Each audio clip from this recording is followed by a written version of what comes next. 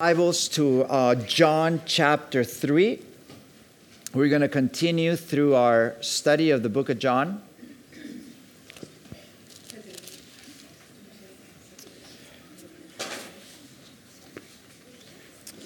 And let's pray. Father, we are so grateful to be able to be in your word. And that tells us, Lord, about you. That tells us about who you are, how you work, what your thoughts towards us are, what your thoughts towards the world is, what your desires are. And we thank you, Lord, for chapters like this that show us that your desire is not to condemn. Your desire is to come and save us, to restore relationship. You are the great peacemaker. You are the great Redeemer. And I pray, Father, that you would take this time and that you would, Lord, enlighten our hearts. Enlighten the eyes of our hearts. May we not just see with our, with the eyes of our head, but that we might be able to see, Lord, what is spiritual. And I pray that you would just bless the time we spend together. In Jesus' name, amen. So we're dealing with Nicodemus, our third week. It says, there was a man of the Pharisees named Nicodemus, a ruler of the Jews. And this man came to Jesus by night and said to him, Rabbi, we know that you are a teacher come from God. For no one can do these signs that you do unless God is with him. And Jesus answered and said to him, most assuredly I say to you, unless one is born again, he cannot see the kingdom of God. Nicodemus said to him, how can a man be born again when he is old? Can he enter a second time into his mother's womb and be born? And Jesus answered, most assuredly I say to you, unless one is born of water and the Spirit, he cannot enter the kingdom of God. That which is born of the flesh is flesh. That which is born of the Spirit is spirit. Do not marvel that I say to you, you must be born again. The wind blows where it wishes, and you hear the sound of it, but cannot tell where it comes from or where it goes. So is everyone born of the Spirit. Nicodemus answered and said to him, how can these things be? And Jesus answered and said, are you a teacher of Israel, and you do not know these things? Most assuredly, I say to you, we speak what we know and testify what we have seen, and you do not receive our witness. If I have told you of earthly things and you do not believe, how will you believe if I tell you of heavenly things? No one has ascended to heaven, but he who came down from heaven, that is the Son of Man who is in heaven. And as Moses lifted up the serpent in the wilderness, even so must the Son of Man be lifted up, that whoever believes in him shall not perish, but have eternal life. For God so loved the world, that he gave his only begotten Son, that whoever believes in him should not perish, but have everlasting life. For God did not send his Son into the world to condemn the world, but that the world through him might be saved. He who believes in him is not condemned, but he who does not believe is condemned already, because he has not believed in the name of the only begotten Son of God. And this is the condemnation: the light has come into the world, and men love darkness rather than light, because their deeds were evil. For everyone practicing evil hates the light, and does not come to the light, lest his deeds should be exposed. But he who does the truth comes to the light, that his deeds may be clearly seen, that they have been done in God. I'm loving this chapter. It's the third week we spend in it. But remember, the contrast is chapter 2. Many people were impressed with his signs, Jesus' signs. And it says that Jesus did not commit himself to them, because he knew what was in man. In a sense, I believe that's what it's saying, is they were fans of Jesus. They loved what he did. They were not really interested in who he was. And the contrast is Nicodemus comes to him by night. And it seems like he wants to go beyond what he does to who he is. That is the great transformation that can happen in our life, where we're not so concerned about what Jesus does, although he does a lot, although he blesses, but we are more interested in who he is. That is the best thing that can happen with anyone in the world. No? I mean, if you have a friendship, do you want people interested in you for what you do or who you are? And Nicodemus draws near to Jesus, and he wants to know firsthand. So he responds to Jesus' miracles. He responds to those, and he wants to go deeper. And Jesus challenges him. But the thing that astonishes me in these chapters is that Jesus reveals to him the plan of God. And Jesus reveals to Nicodemus as he responds, as he presses deeper, he reveals the precious doctrine, the amazing doctrine of the love of God. Now, this is crazy. We looked at it last week. It was the breadth and the length and the depth and the height of the love of Christ that surpasses knowledge. But it's interesting, because when it says, "For God so loved the world that he gave his only begotten Son," that is the first time that the word love is mentioned in the New Testament. And it's really, really interesting, because when you go look at the first time that love is used in the Old Testament, you realize that it's got to do with a father and a son. You see here, "For God so loved the world that he gave his only begotten Son." When you look at Genesis chapter 22, God says to Abraham, "Give me your son whom you love." And, years ago I used to think, how could God ask that? And, I know now that God knew exactly that he wasn't going to actually demand the child, but he was going to see what was in Abraham's heart. And actually, he was bringing Abraham's heart close to the heart of God, so that he would know. And Abraham obeyed. He was the promised child, and Abraham obeyed and went up to the mountain. And he was about to sacrifice his son, because not only did he love his son, but he loved God more. And when he gets there, he says to him, "Do your son no harm, the child no harm. I will provide myself the lamb." But you know what? Abraham left from there learning a lesson. That great sacrifice it is to give your son. I don't know what I would do if someone said to me, "Hey, give me Jonathan." Or give me Arden.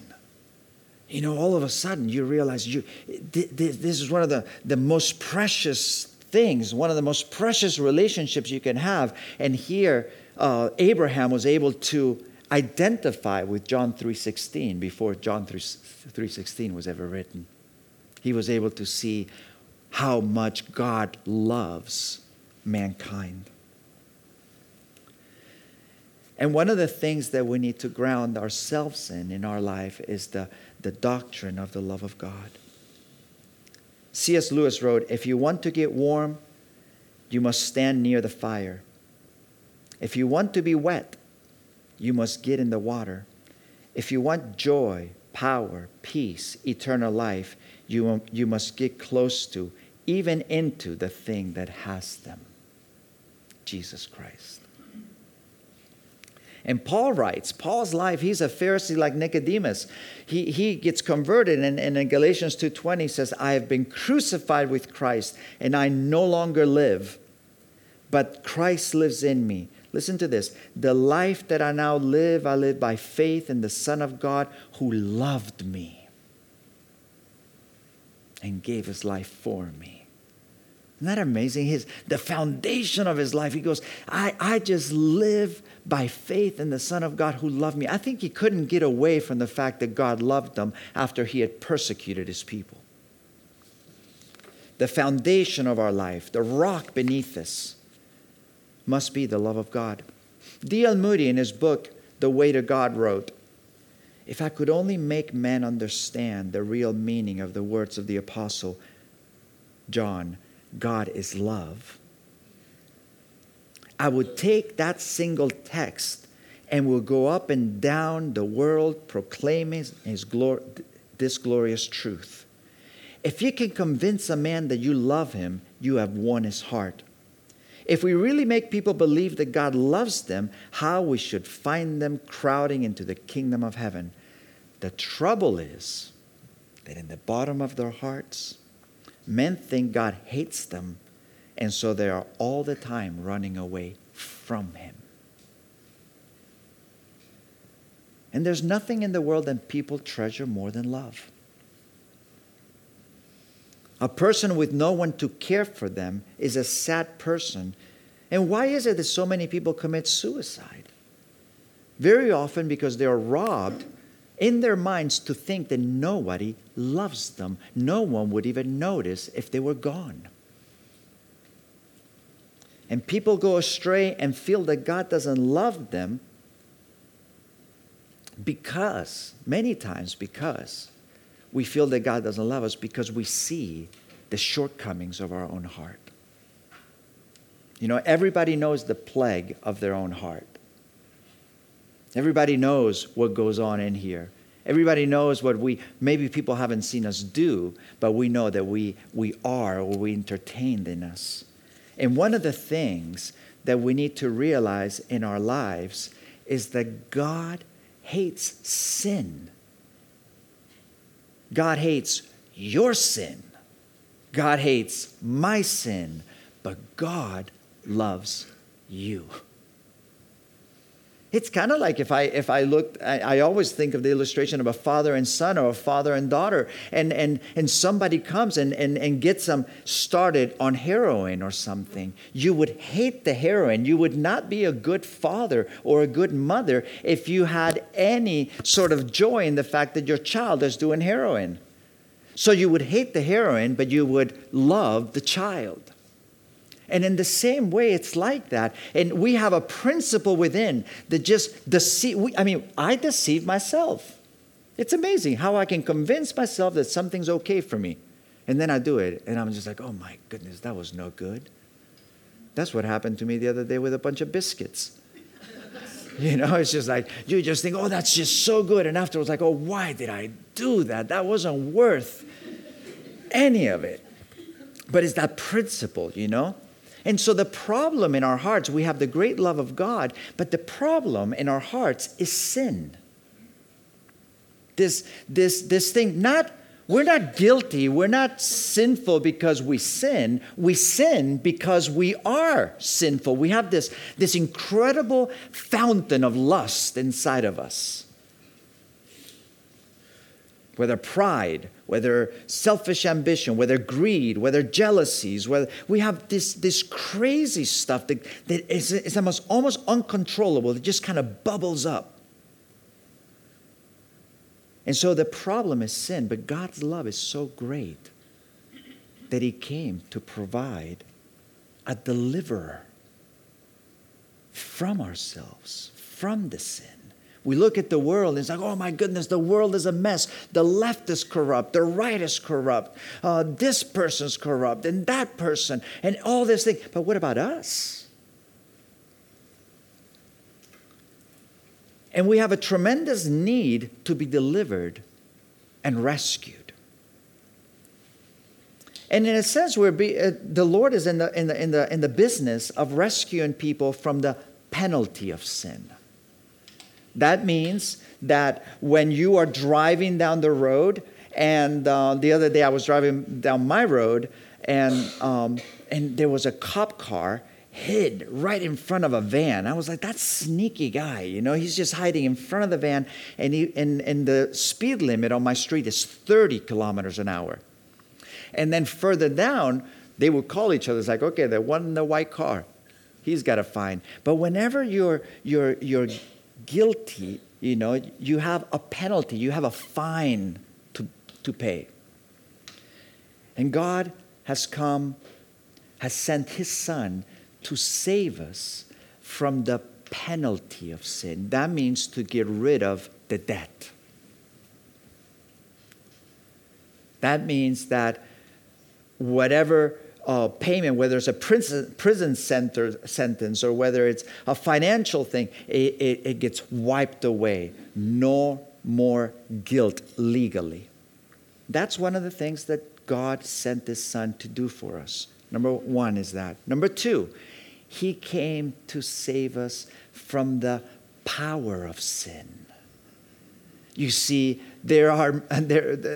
oftentimes we can find that, we can be trapped by the power of sin, whether it's jealousy, whether it's covetousness, whether it's our self-righteousness, but we have no power over it. We are bound to it. And as we were talking about at Divos the other day, one time I was in Calarajada, and we were going to the lighthouse, and there was a car that had tipped over the side. The roads are really narrow, and I got behind that next to that car, and I said, "I'll help you." And I went to the car, and I went, that thing didn't move, not even a millimeter. Then 3 of us came, and I said, "Okay, come on, guys." And then we got there. And nothing happened. And then Loretta came. No, I'm just kidding. No. No. But then all of a sudden, they brought a truck, and the hydraulics grabbed that car, and with no effort whatsoever, went. That is the problem we have with sin. You try another New Year's resolution. You try another, I'm going to get fit. You know what I mean? It's just like, it's impossible. You try. And then let's say that you do it. Then you get proud that you did it. So you get caught up on the other side.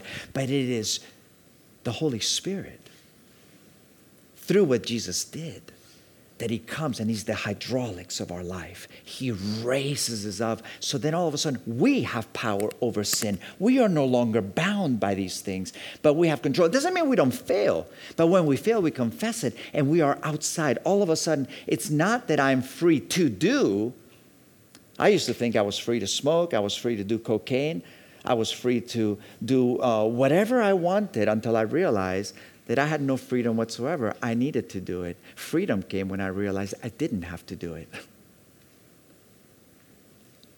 But then my favorite is when one day God sent his Son to save us from the presence of sin.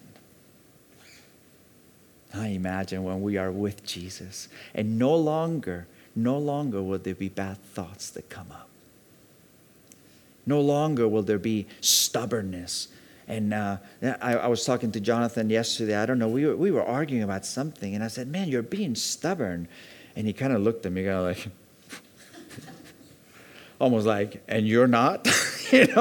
But the stubbornness that can be, sometimes we just want to be right. But to think that one day there will be no sin, no presence of sin within us. We'll be completely delivered from the penalty. We'll be delivered from the power, but we'll be delivered from the very presence of sin. What a glorious day. Psalm 103, though, because we're still in this situation, says, "As a father pities his children, so the Lord pities those who fear him. For he knows our frame, and he remembers that we are dust." So he revealed to Nicodemus the love of God, but he also revealed to Nicodemus the problem of sin. But thirdly, in this verse that we read, verse 14, it says, and as Moses lifted up the servant in the wilderness, even so must the Son of Man be lifted up. He reveals to Nicodemus the method in which he was going to deliver. He's going to rescue. He's going to redeem the world. Jesus doesn't point by accident to the story in Numbers chapter 21. You see, in Numbers chapter 21, the nation was discouraged in the wilderness, and the people spoke against the Lord and against Moses. Interesting. They brought accusations against God. Why have you brought us out of Egypt to die in the wilderness? What did they lack? What did they doubt? Why have you brought us out of Egypt to die in the wilderness? They were discouraged. What did they doubt? They doubted the love of God. And it was the very sinfulness in them that caused them to complain against Moses. And the Lord sent fiery serpents. Because of sin, there's this judgment that happens. And among the people, and they got bit by snakes. And then they confessed and they said, we have sinned, for we have spoken against the Lord and against you. Pray for the Lord to take away the serpents from us. And Moses prayed, and the Lord said to Moses, make a fiery serpent, and when you lift it up, this serpent of bronze, lift it up. Whoever looks at it, when they are bitten by the snake, will live. And it's interesting because, I'm sure there were people who's like, well, I don't understand why I have to look at the serpent. Boom, they die. Well, I'm a bit skeptical about looking at the serpent. Okay, boom, they die. But there are some people, they just said, you know what, if God has said I should look at the serpent, maybe I should just look at the serpent. And they looked and they lived. Very basic, very simple. But maybe sometimes God is just not complicated. And we're going to get into it in a minute in the method, but the world, our DNA, the DNA of our being, believes in redemption. You take the movie by Denzel Washington. This little girl gets kidnapped by a cartel, and the guy goes on a quest to deliver this girl. And in the end, there's a bridge, and the girl's on the other side with the cartel, and he is on this side, and he goes over. They meet at the middle of the bridge, and Denzel Washington goes all the way to the other side, and the girl goes back to her family. And you look at that movie, and you're just you're just upset. You're just like, how in the world? But it's redemption. He gives his life for her.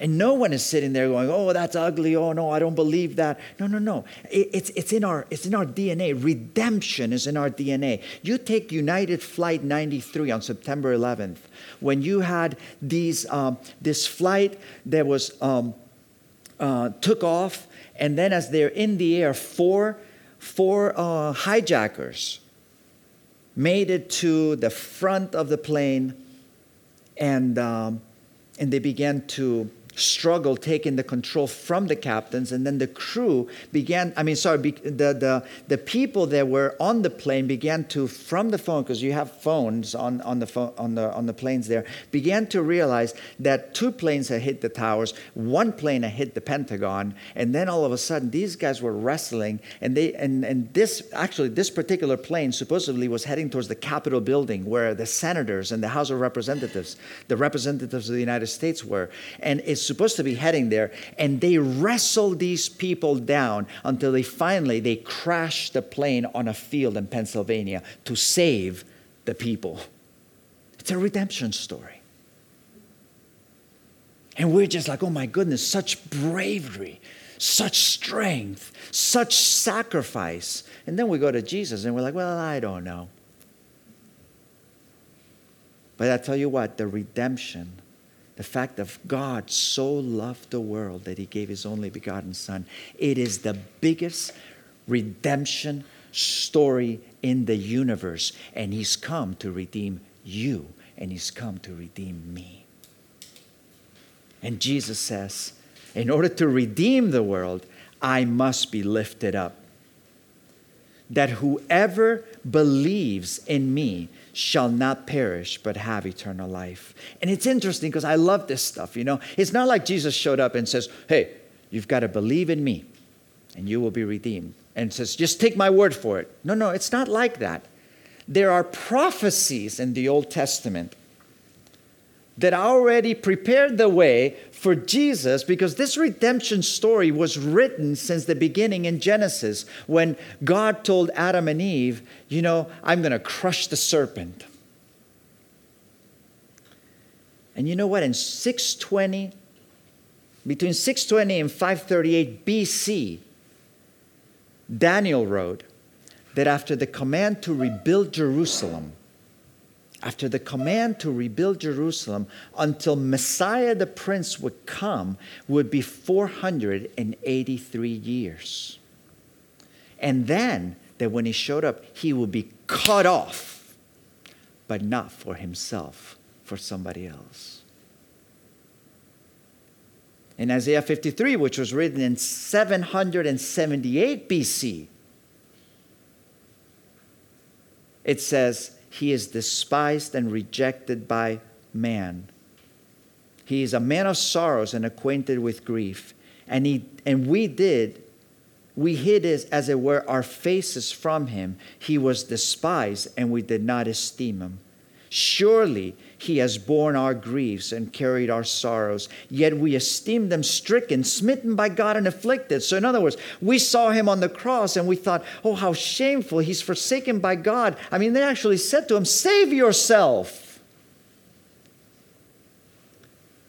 But Isaiah goes, but he was wounded for our transgressions, redemption. He was bruised for our iniquities. And the chastisement, the penalty that was supposed to be for us, came upon him, and by his stripes we are healed. And in 1035 to 907 BC lived King David.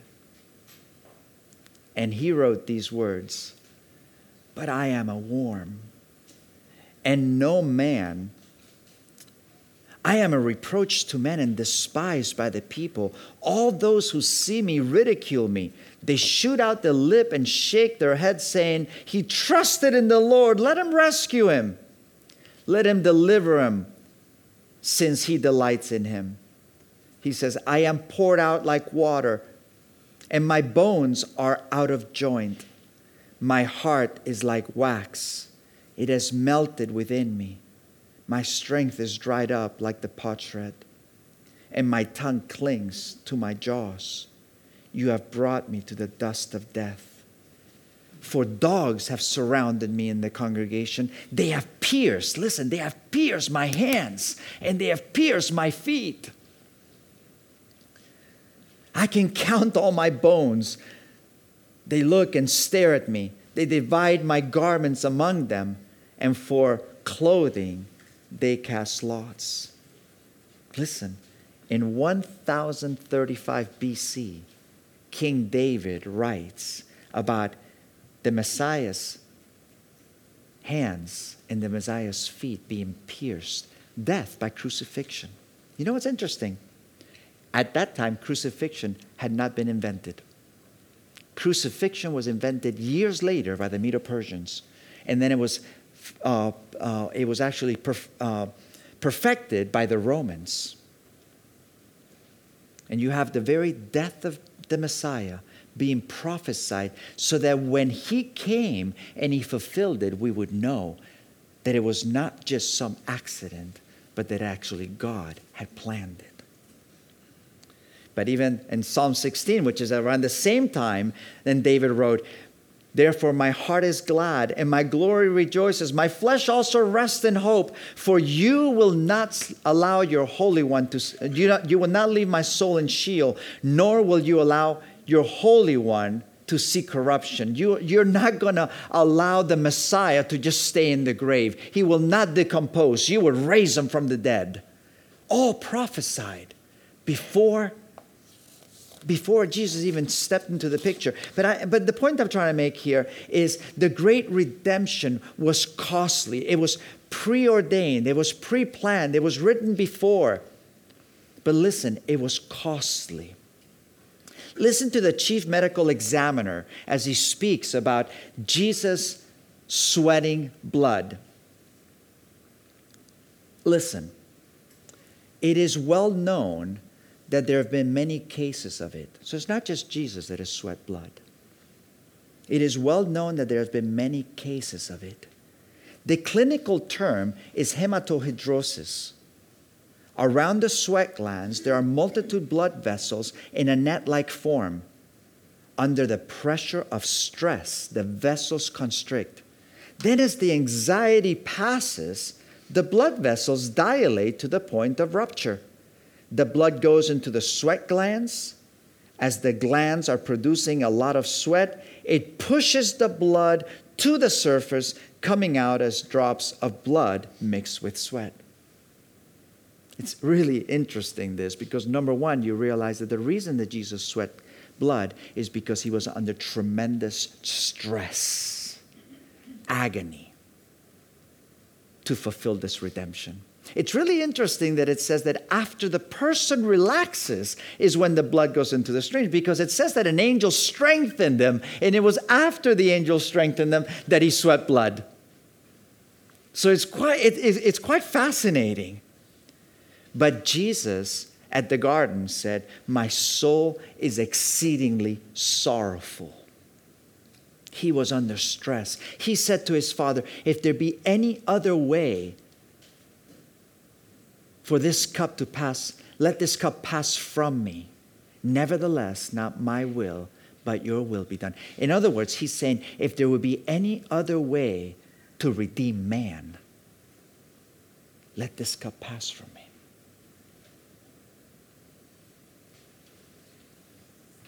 The cross. I think he dreaded the physical cross in some ways. I think he dreaded that he who knew no sin, that all the sin of the world will be put upon him. But I don't think that's even what he dreaded the most. I think he dreaded the most the fact that at the cross, he would say something that he had never said in all of eternity. My God, why have you forsaken me?" You see, listen, guys.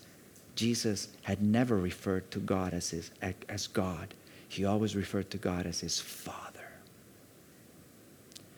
And at the cross, at the method that God chose to redeem us, for the first time in eternity, the Son was separated from his Father. And he dreaded that. Now, please understand, it's not all suffering as such. It's not all anxiety. It's not like Jesus said, "Oh my goodness, I don't want to go to the cross." He was shying away from the cost. But when you read Hebrews 12:12, it says, "Looking unto Jesus, the author and finisher of our faith, who for the joy set before him, he endured the cross, despising the shame, and has sat down at the right hand of the throne of God." So in the suffering, it's not like he did it reluctantly, he did it joyfully, although it cost him everything to redeem you and I. He did it rejoicing. So that we can actually stand redeemed. So when we have Steffi talking about the ladies, or when we have the untouchables in India, or you have the Pharisees in particular places of self-righteousness, we realize that man's heart, like he already told them, you must be born again. Man's heart is in a mess. Listen, your heart is in a mess. My heart is in a mess.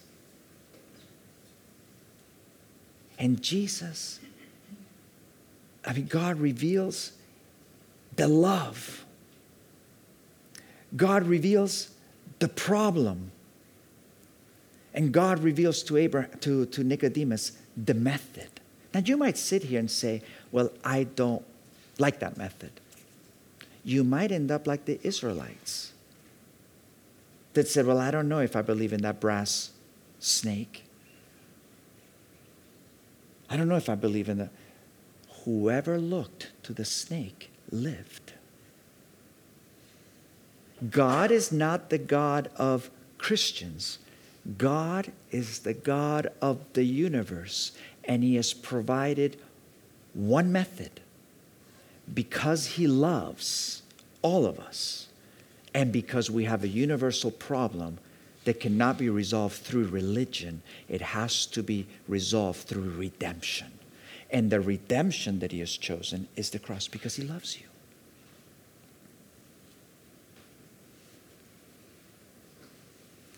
And Jesus reveals to Nicodemus the need, the motive, and the method. what can we learn from this? What should this produce in us? Well, first of all, I mean, when we look at the cross, when we look at the method, how it's been prepared, how he came, how he went to it, how he determined, he set his face to go steadfast.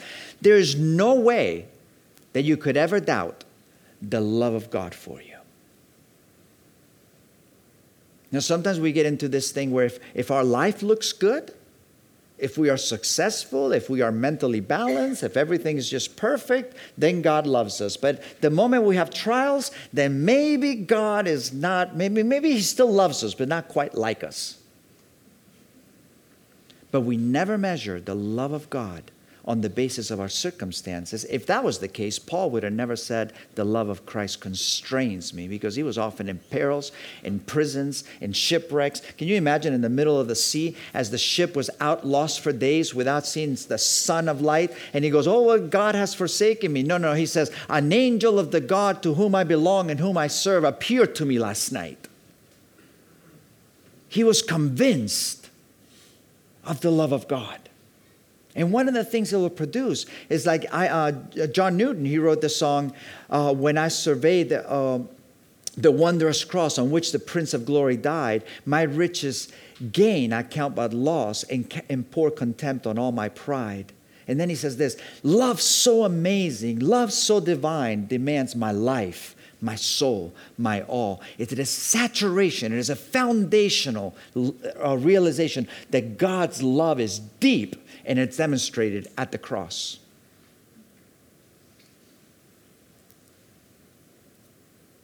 Number two, we can learn from this is that he doesn't draw near to us to condemn us.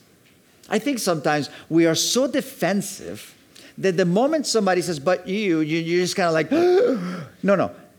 Here, Nicodemus finds out the world is condemned already. He draws near, and sometimes he challenges, and he draws out even our sin so that we will come out with it, because he wants to take it away. You know, the woman at the well. Go get your husband. Oh, I have no husband. That's right. You've had 5, and the one you live with now is not your husband, you know, and who knows the reasons that were behind that, but he just draws out. The contrast is Adam and Eve. Remember Adam and Eve? When God came up and says, where are you? What did they do? They hide. Condemnation makes us hide. The grace of God makes us come out and says, he's come to redeem me from this, to save me from the penalty, to save me from the power of it. So not just to forgive me and leave me the same, but to actually change me. And then he's going to deliver me from the presence of it all. Number 3, it should help us to appreciate how costly this redemption is. It's so amazing to me how easy it is for us to worship. I mean, aren't you glad that you're not a Jew born in the first century BC, and then you had to slaughter animals, and you have to travel from Rome all the way to the presence of God to worship him? And I mean, we get to worship him in the toilet. I mean, we sit down and we just pray, Lord, and then we go to the hills, and then we go to the valleys, and we're on a bicycle, we go for a run. Everywhere we are with him. And the reason it's so easy is not because it's cheap. It's because it was costly to him. And guys, one of the things that we need to cultivate in our hearts, it's gratefulness, remembrance for what he's done, and to see that what has been given freely to us has been costly to other people. And that's why Veterans Day last week is so important to remember. To remember the people that gave their lives for us to have liberty, for us to enjoy the freedoms. The freedoms that we have today have not come free. They've come from many people giving their lives to stop tyrants from taking over and ruling our lives. Number 4, what it will produce in us, it will settle our lives. Everybody thinks themselves strong. And everybody thinks themselves strong for a season. But it's amazing. And I was talking to someone this week that, it just seemed like they had no emotion. It seemed like they had it all together. And then all of a sudden it says, but I had to get some help. All of a sudden I had a panic attack. My heart was acting up. I was feeling a pain. And I just went into a panic attack. And I thought to myself, oh my goodness, because he seemed so together that he would never have anything like that. But you know what? At the end of the day, there's a superficial having it together. But to me, what's amazing is to see, to settle our hearts that no matter what happens, we are stable in God's love. We are stable in Him. And finally, it will cause us not to live under condemnation. I think condemnation is one of the greatest plagues that is going on today among us. People feeling guilty about everything, just guilty. And they've done wrong and they try to make it up by good. And then, or the condemnation that says, I cannot come to God. I can't even look up. Or the walking away of thinking, man, I messed up, so I just can't even approach the Lord. And I want to leave this with you. As we get grounded in the love of God through the problem of sin and the provision of the method of redemption, as we get grounded on that, we will not be so shocked when we sin anymore. And then when we mess up, rather than hiding it, we will come out in the open with Him quicker and quicker as the years go by. And then we will realize that the devil comes, and when you do wrong, it's like, you're worthless. You're really going to pray to God now? Good luck, buddy. First he entices you. Hey, this looks so good. Eat the biscuits, buddy. And then you eat the biscuits. It's like, oh, you loser. I can't believe you did that. You have no discipline. But honestly, it's just like, and it makes you feel like you cannot come to God. And I'm not talking, I'm being funny when I talk about biscuits. I'm talking about no matter what you do, the pressures to push you from God, condemnation pushes from God. Conviction, on the other hand, says, yes, you blew it, but I knew you would blow it. And that's why I died on the cross. And I want you to come back to me because my plans for you are not done. I still have desires for you.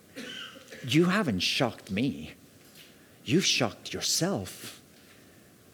When I chose you, when I called you, I already knew the past, present, future, what you would do. And I have plans. And I think that's the story of Peter.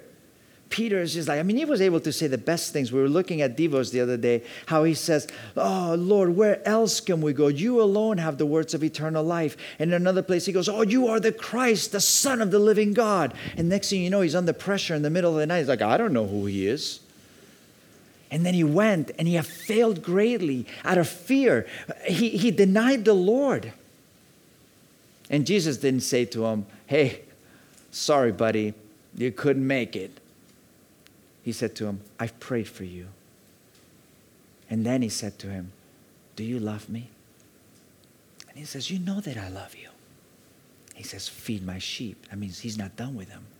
And then when the day of Pentecost came, as they're waiting there upon the Holy Spirit, and the Holy Spirit comes down, and next thing you know, it's like Peter gets up to speak. It's not like Jesus goes and says, sorry, Peter, you denied me. You can't do this today. We got to choose somebody else. And he grabs, he says, Peter, go ahead. And he used Peter with the keys of the kingdom to open the kingdom to the Jews. 3,000 people give their lives to the Lord. Then he opens the kingdom to the Samaritans. Hey, wait, Philip. We got somebody else coming. John and Peter are going on mission here to open the kingdom. And then the Gentiles have to receive the gospel. And Jesus says, wait a minute, Peter, you are going to do that too. Not because of him, but despite of him. He was getting a hold of the grace of God. And so I don't know. I don't know how to better leave it for you. But I think the revelation for us to understand here is that we are tremendously loved. But that doesn't mean that God doesn't deal with your sin and my sin. It is a problem that we have. And the sooner we admit it, the better we'll be. And to realize that He wants to redeem us from it. From the penalty, from the presence, and from the power. And guys, that the only method that God has provided, whether we like it or not, is the method of the cross that was costly, but was done joyfully through great sacrifice. And that is the power for your life, for transformation. Take it or leave it. One day you can argue it with Him. But that is what God has left for the world to be redeemed. If you do not know the Lord here today, I would ask you, what keeps you from it? Is it intellectual pride? Is it I'm going to do it myself? Is it just I'm my own savior? What is it? What holds you back? Because we all know we have a problem. But what we might know is how loved we are. And we might not agree with, but who needs to agree with God? At the end of the day, He does what He wants. He is chosen to save us through the method of the cross. And you know what? Let me tell you this. As you grow and you get to know the cross, you realize, my goodness, that He has provided so generously. It's amazing, the wisdom of the cross as we grow in it. So if you do not know the Lord here today, let's bow our heads. Let's pray together. But if you don't know the Lord here today, I would ask you, maybe today is the day that you say, Lord, I had not heard it like this before. I didn't realize that, sometimes we think about the word redemption and we make cliches of it. I didn't realize that the thrust of it all. And I want to receive you, Lord, as my Savior, realizing that you love me, realizing that you didn't come to condemn me, although you don't ignore the problem, you've come to save me from the problem. And Lord, I accept your method. I accept the method that had to make a payment of the Lamb of God who takes away the sin of the world. So maybe you want to pray after me. Lord, I have sinned. I've looked for help everywhere. I've looked for love everywhere. And just it never came home to me that it's you who loves me. And it's you who has come to earth to live a perfect life, to die upon a cross, to rise. And that is what seems foolish to some men, but that is what you have chosen to save mankind. Lord, save me. Help me. In Jesus' name, amen.